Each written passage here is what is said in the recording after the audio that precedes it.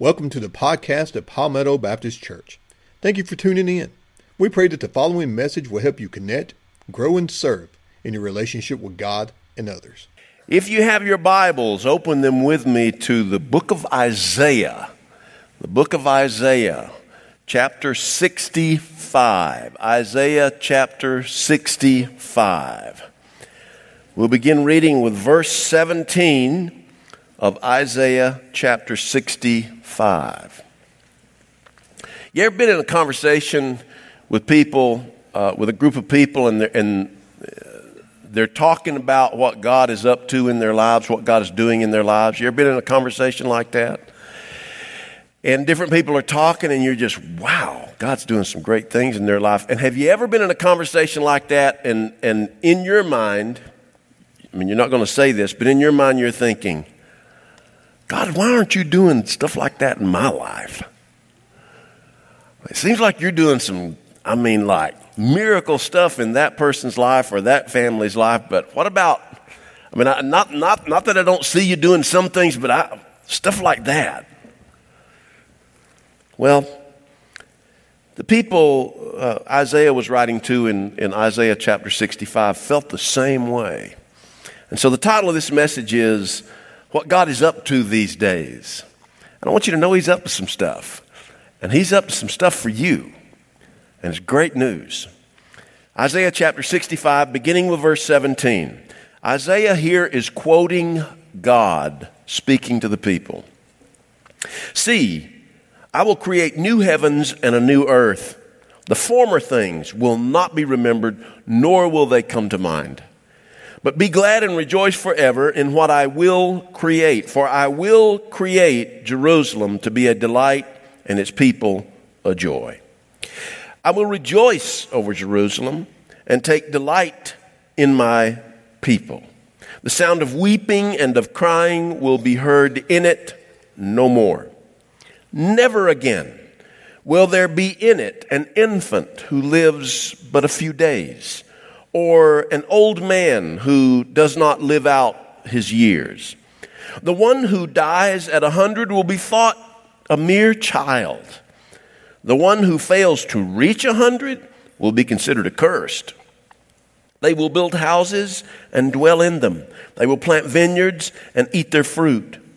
No longer will they build houses and others live in them, or plant and others eat. For as the days of a tree, so will be the days of my people. My chosen ones will long enjoy the work of their hands. And they will not labor in vain, nor will they bear children doomed to misfortune. For they will be a people blessed by the Lord, and their descendants with them. Before they call, I will answer. And while they are still speaking, I will hear. The wolf and the lamb will feed together, and the lion will eat straw like an ox. And dust will be the serpent's food. They will neither harm nor destroy on all my holy mountain, says the Lord. The book of Isaiah is I call it the majestic masterpiece of the Old Testament. If the Old Testament were a wedding ring, the book of Isaiah is the solitaire diamond at the focal point of that wedding ring. It is a masterpiece. It is a work of art. Better than any other book, perhaps in all the Bible, Isaiah describes God in all His glory. No other book describes God so majestically and so otherworldly than Isaiah. He shows Him as a holy God. He shows Him as a sovereign, in control God. He shows Him as a God who is trustworthy. He shows Him as righteous and just. But He also shows God as merciful and gracious and good and aware of every one of us and everything that is ever happening in our lives. There is no book, especially in the Old Testament, that so wonderfully brushes and describes and paints the character of God like Isaiah. Truly, Isaiah is a masterpiece of art in the Bible and certainly in the Old Testament. But have you ever been to an art museum? Not everybody, museums are not for everybody, you know. Some folks, they love museums. They'd love to just put up a tent in a museum. Other people, they go to a museum, they look at a piece of art, and there are people all around them going, ooh, oh, I see what that is. And you might be like me, and you're looking at that piece of art that's worth millions and thinking, what on earth is that? That looks like something my grandbaby drew, you know, and it's worth millions? What on earth? What's up with that? I don't get it. You know, sometimes you can look at a piece of art that is a masterpiece, painted by a master artist, and yet you not understand what it is, what it says, what it means. And that's the way Isaiah is too. Isaiah is a masterpiece of inspired art. He paints God more beautifully than any other book of the Bible. And yet Isaiah is sometimes so hard to read and so hard to understand. To compound the difficulty about Isaiah, you probably already know this, but there are 66 chapters in the book of Isaiah. Now, when the Bible was first written, there were no chapters and verse divisions. Can you imagine that? I mean, we have a hard enough time. Last week, I asked everybody to turn to the book of Haggai, and I said that some of you would still be looking for it at the time that I finished the sermon. In fact, I had a lady come to me this morning, and she says, you know, you told us to start looking for Haggai last week? And I said, yes. She said, I found it this morning. I said, well, that's good. Chapters and verses weren't always there. In fact, they weren't put there until the year 1227 AD or CE. A man from England decided to put the chapters and verses in there. It's really a good thing. It helps us, doesn't it? So we can find our way, you know. But they weren't always there. But Isaiah, now that it has chapters and verses, has 66 chapters. And the thing that makes Isaiah so complex is that if you take the first 39 chapters, if you were to look at a timeline of history that Isaiah deals with, the first 39 chapters deal with what we call the Assyrian period. Now, what's the Assyrian period? It goes, with regard to Israel and Judah, it goes from 722 to 612 BC. And the first 39 chapters of Isaiah deal with that period of Israel's history. The Assyrian period, when Assyria was the world power. But then the second section of Isaiah, Isaiah chapters 40 through 55, deal with what we call the Babylonian period. The Babylonian period covers the years 612 to 539 BC. And Isaiah chapters 40 through 55 deal with that period of history in incredible detail.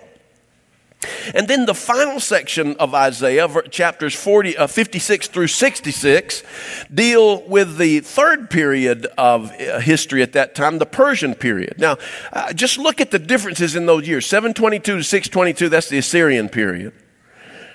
At the time the Assyrians came to power, Israel was one nation, and they were called the Kingdom of Israel. And it was that way from about 1040 down to 922. And then in 922, the nation of Israel split in two. And you had the northern kingdom of Israel and the southern kingdom of Judah. The northern kingdom consisted of 10 tribes. The southern kingdom consisted of 2 tribes. And it was that way from 922 to 722 for 200 years. But in 722, the Assyrians came down into the northern kingdom and obliterated it. Destroyed it. And so by 722, there is no northern kingdom.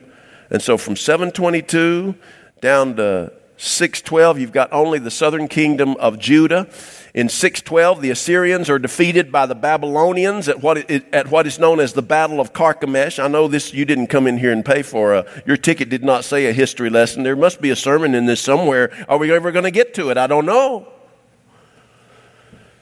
The Assyrians are defeated by the Babylonians 612. 6 years later, in 606 BC, the Babylonians swoop down into Judah. They invade Jerusalem. They don't destroy it, but they take the first of 3 groups of captives 800 miles to the east to Babylon. It's the beginning of a 70-year captivity.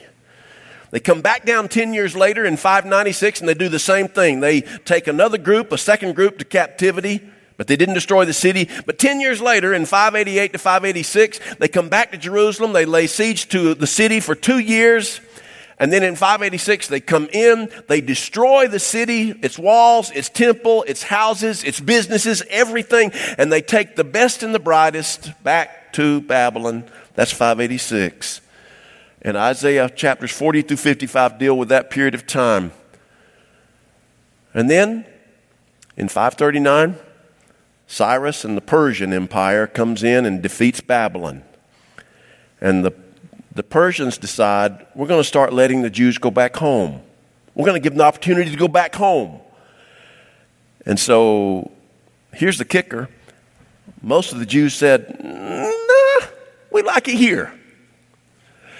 You know the stereotype, and stereotypes are not always good, but the stereotype that Jewish people are good business people, they get that not from Palestine, but from what they learned in Babylon. In Babylon, although they were captives, they became great business people. They learned commerce. And so when it came time for people to go back home, they said, hey man, we're doing pretty well here. We're going to stay here. And so only a minority of Jews went back home. And when they got there, they were so disappointed. As you might imagine, as you look at those 3 sections of Isaiah, how could one person write all that?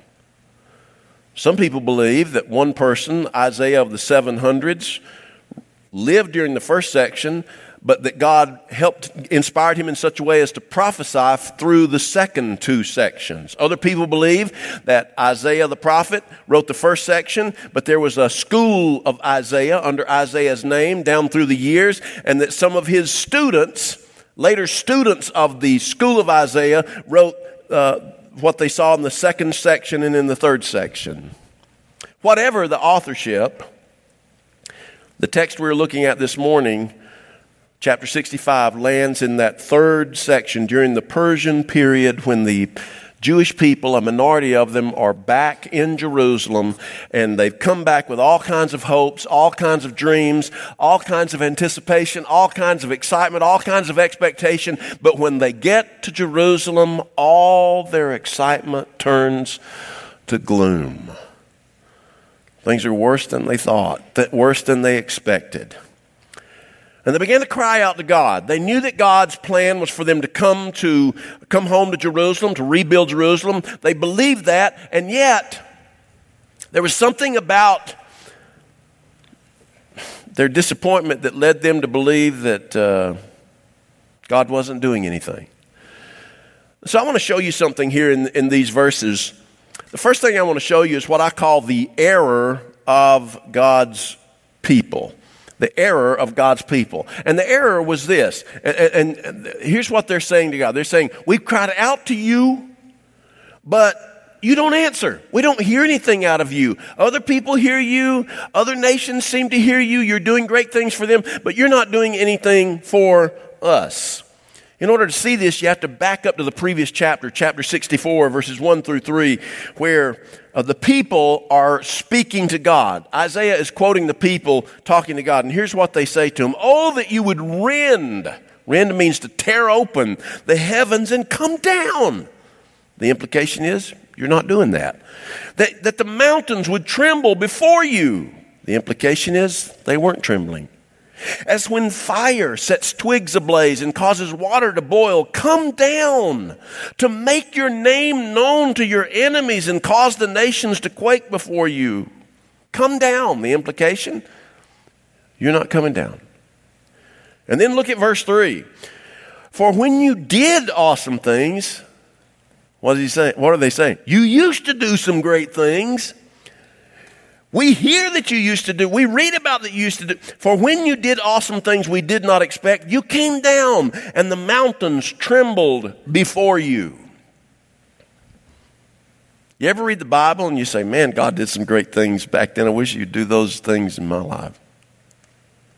Or you hear somebody talking about how good God has been to him. You say, man, I'm glad for you. I really am. I'm kind of not. But I really am. I'm kind of not. Because I wish God was that good to me. It doesn't seem like he is.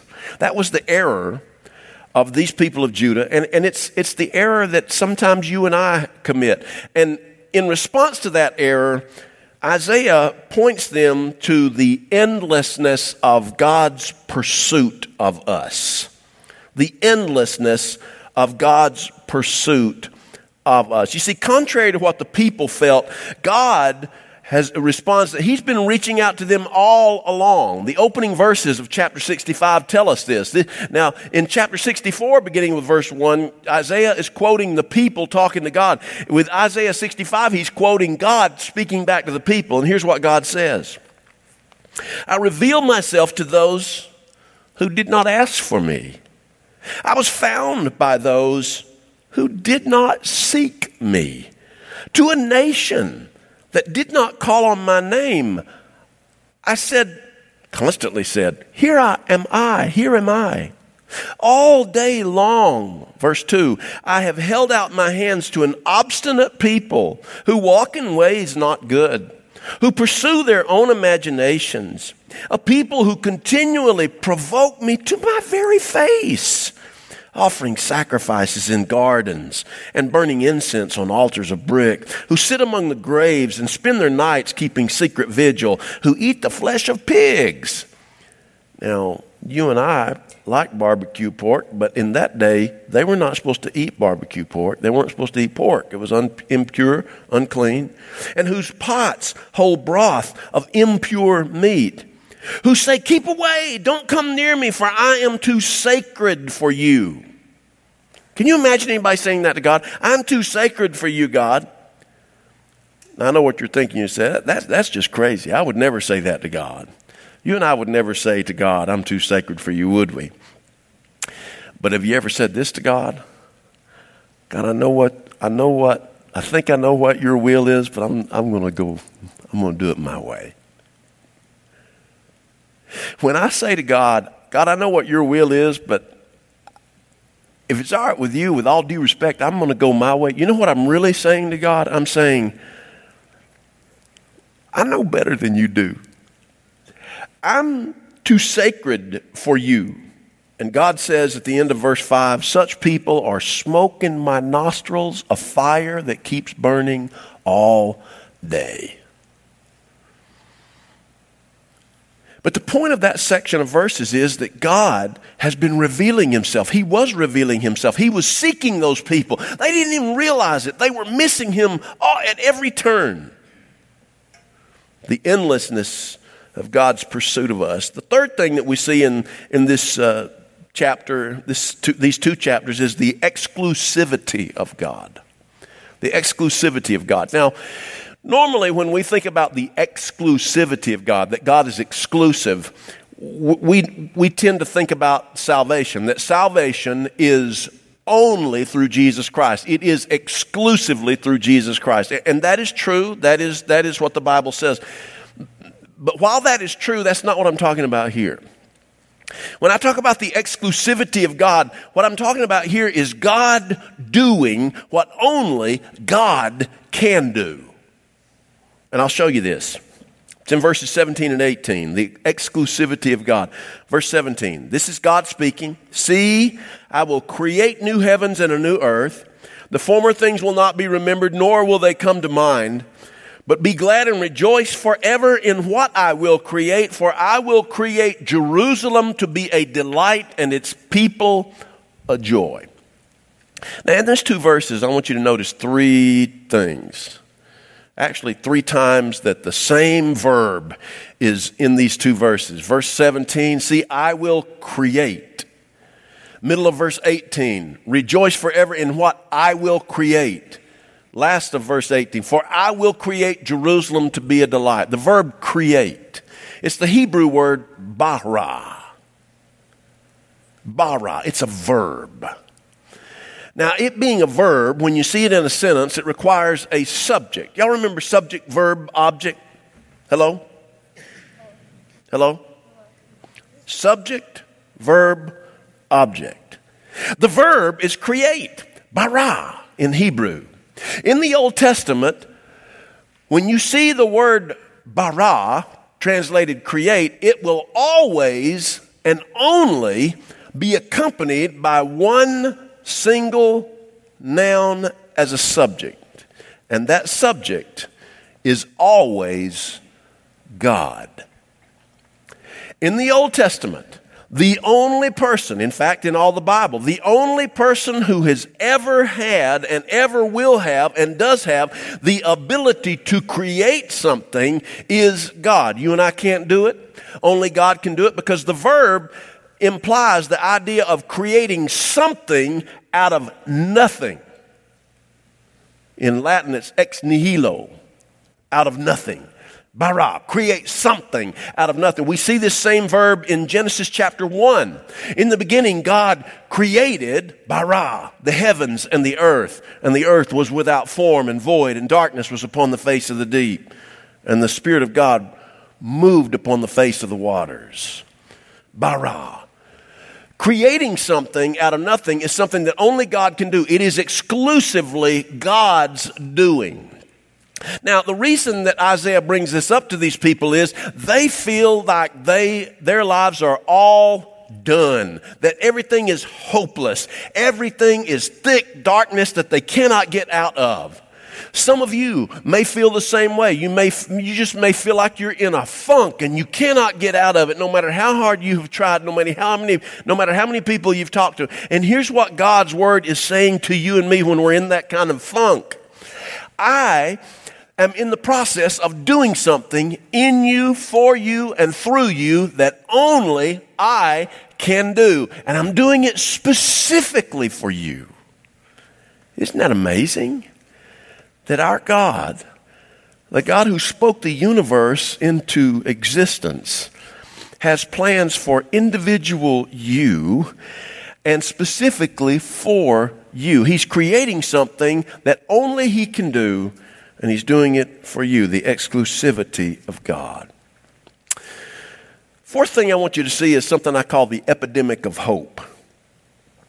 You see, God is in the business of providing hope to the hopeless. And so in answer to these people's disappointment and their feelings of hopelessness, God offers the people great hope. And He offers this hope especially to the least hopeful among the people who are there. We see this in verses 20 through 23 of chapter 65. God says, "Never again will there be in your world, an infant who lives but a few days."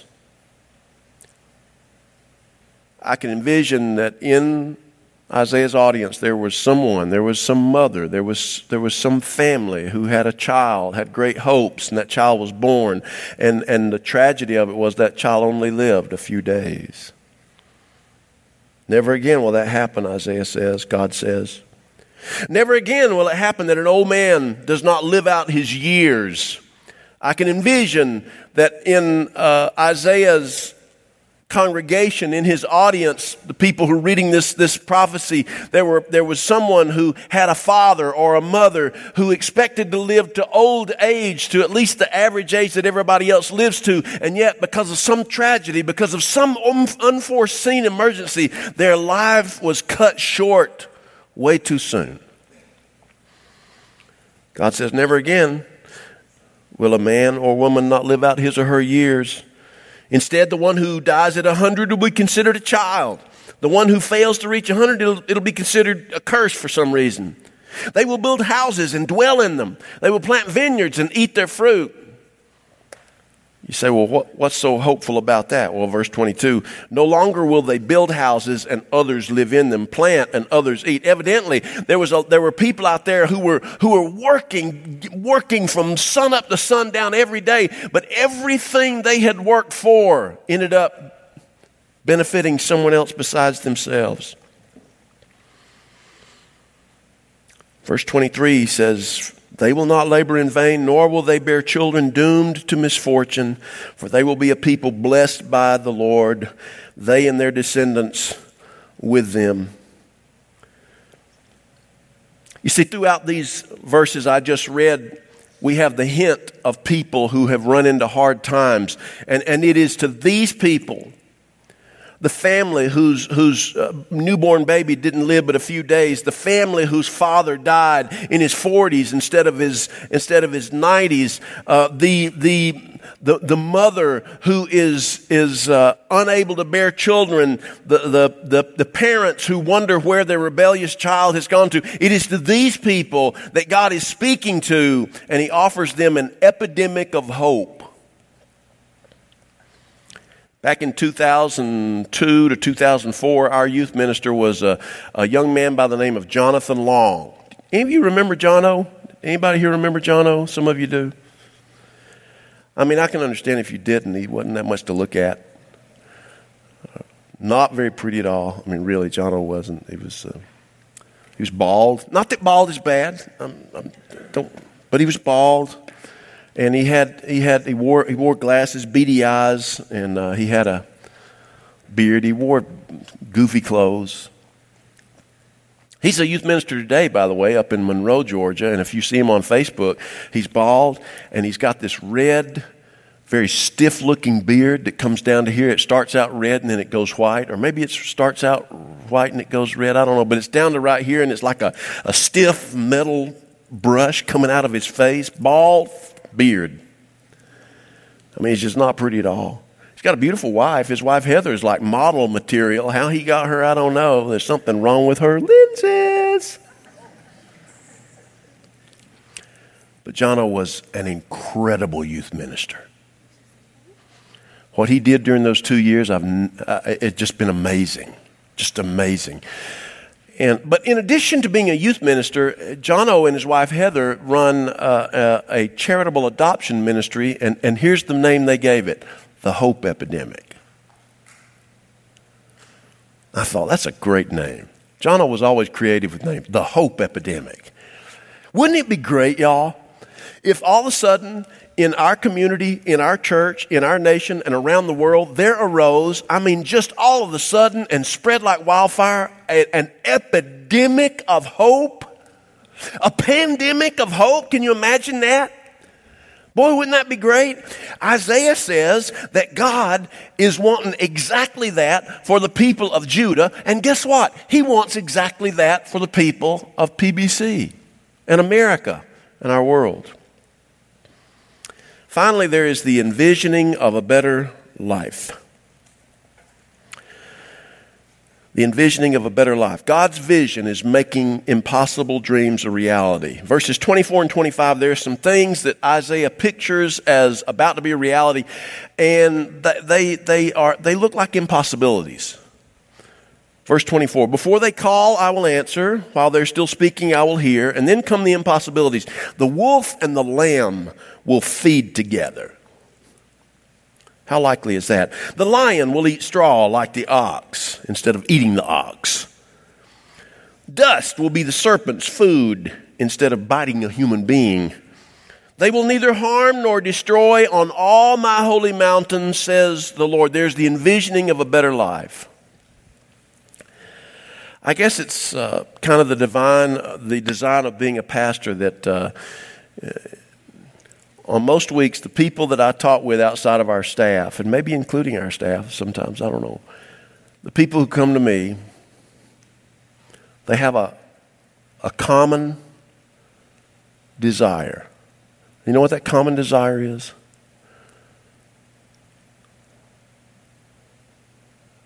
Preacher, can you tell me how things are going to get better?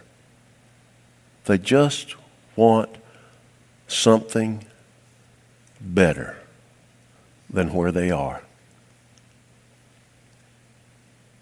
I think that is so much the hope of so many people. Can you just tell me that things will be better? Can you just tell me there's some light at the end of the tunnel? Can you tell me there's some hope that this pain is going to ease? That my struggles are going to fade? And Isaiah says to these people, yes, I can. I can't give you the timetable. I can't tell you exactly how God's going to do it, but I will tell you that the wolf and lamb will feed together.